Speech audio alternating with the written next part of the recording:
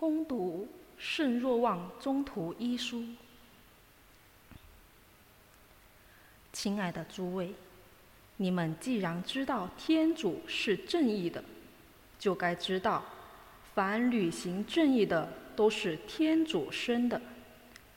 请看，父赐给我们的是怎样的爱情，使我们得称为天主的儿女，我们也真是他的儿女。世界所以不认识我们，是因为不认识父。亲爱的诸位，现在我们是天主的子女，将来怎样还没有显明。可是我们知道，一旦显明了，我们必要像他，因为我们要看见他本来是怎样的。所以凡对他怀着这希望的，该圣洁自己，如同他一样的圣洁。谁犯罪就是违法，因为罪过就是违法。你们也知道，那一位曾经显现，是为了除免罪过，他自己没有罪过。凡存在他内的，就不犯罪；凡犯罪的，是没有看见过他，也不认识他。这是上主的圣言。感谢天主。大地四极的人看见了我们天主的救恩。大地四极的人看见了我们天主的救恩。你们要高唱新歌，因为上主行了奇事，他的右手和圣臂为他赢得了胜利。大地四极的人看见了天主的救恩。大地四极的人看见了我们天主的救恩。普世大地，请向上主欢呼，咏诗赞颂，载歌载舞。大地四极的人看见了我们天主的救恩。弹着竖琴歌颂上主，弹着竖琴伴着弦韵，吹起喇叭响起号角，在上主君王面前欢呼。大地四极的人看见了我们天主的救恩。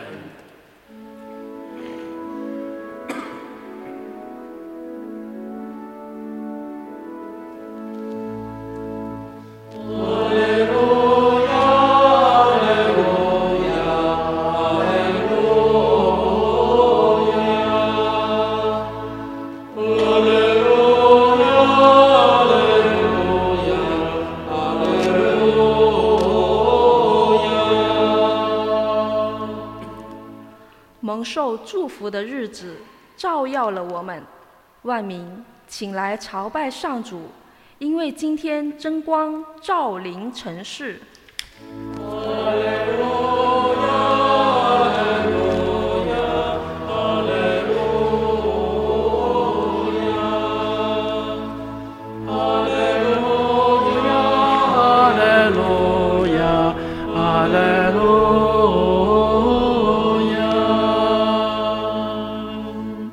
愿主与你们同在。恭读圣若望福音，主愿光荣归于你。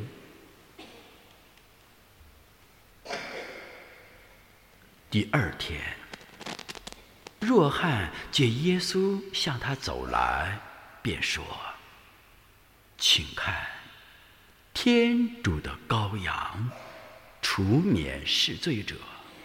这就是我所说过的那一位。他在我以后要来，却成了在我以前的，因为他本来先我而有，连我也不曾认识他。但是为了使他显示给以色列人民，因此我来用水施洗。”若翰又作证说：“我看见圣神好像鸽子从天降下来，停在他身上。我本来不认识他，但是那派遣我来用水施洗的对我说，你看见圣神降下来停在谁身上，谁就是那要圣神施洗的人。我看见了，我便做见证，他就是天主子。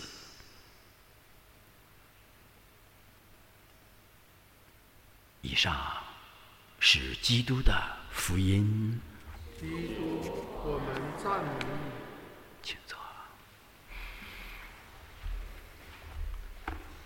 昨天我们在平日弥撒里边分享了，我们每人要在诞生的耶稣圣婴台前认识我们自己是最大的学问。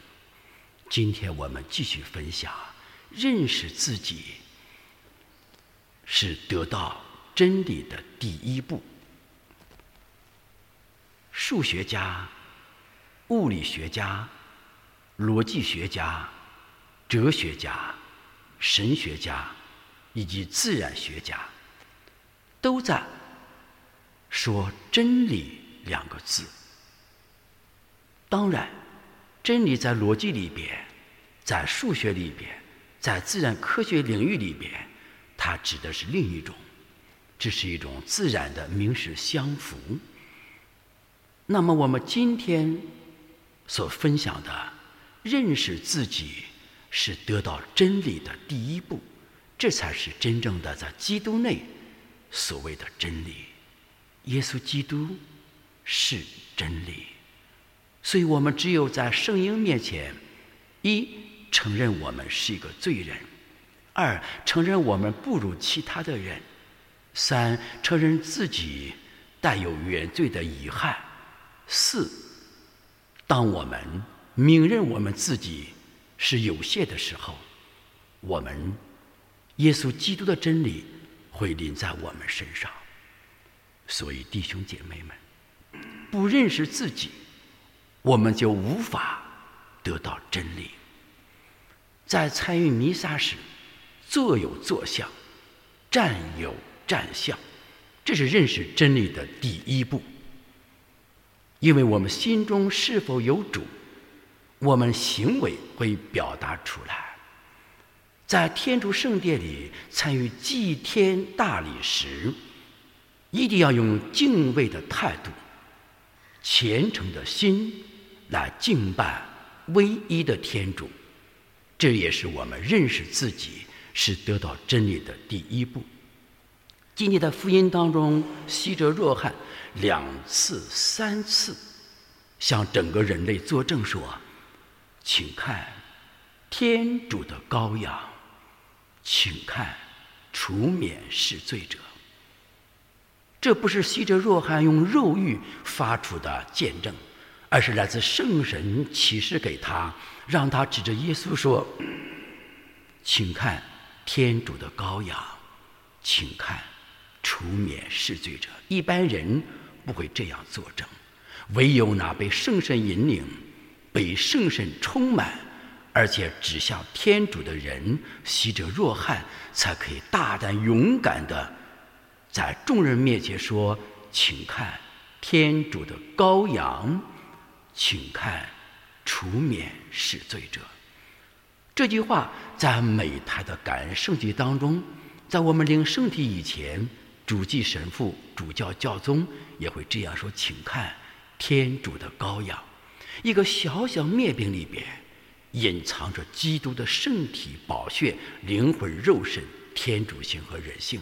所以说天主的羔羊，他举的是灭饼，但是神父说，请看这是天主的羔羊，而且这是除免世罪的。这是一种有现象超越现象之间有天主启示的真理，在灭饼里边隐藏着基督的圣体宝血。这句话来自何方？这句话来自所有认识自己的人所发出的呼声。不认识自己，不认识天主，不认识真理的人，我们无法从口中说起，这是天主的羔羊，这是除免使罪者。所以弟兄姐妹们，我们如何认识自己？今天若望一书里告诉我们，要做一个正义的人，该做什么就做什么，按天主的实践教会的规矩，该做什么就做什么，这是正义。第二，不违法。不违法就是不犯罪，不违法的人才能认识自己，才能得到真理。第三，对天主要拥有我们自己的爱，在爱中没有罪恶。我们满足了3个条件之后，我们才真正的认识自己，认识自己才是得到真理的第一步。让我们一起在感恩祭中祈求圣神来到我们心中，说：圣神啊，请来吧，来帮助我认识我自己，来帮助我因认识我自己而得到耶稣基督真理的本源，因认识我自己而每天呼出耶稣的生命，这样的人生才有意义。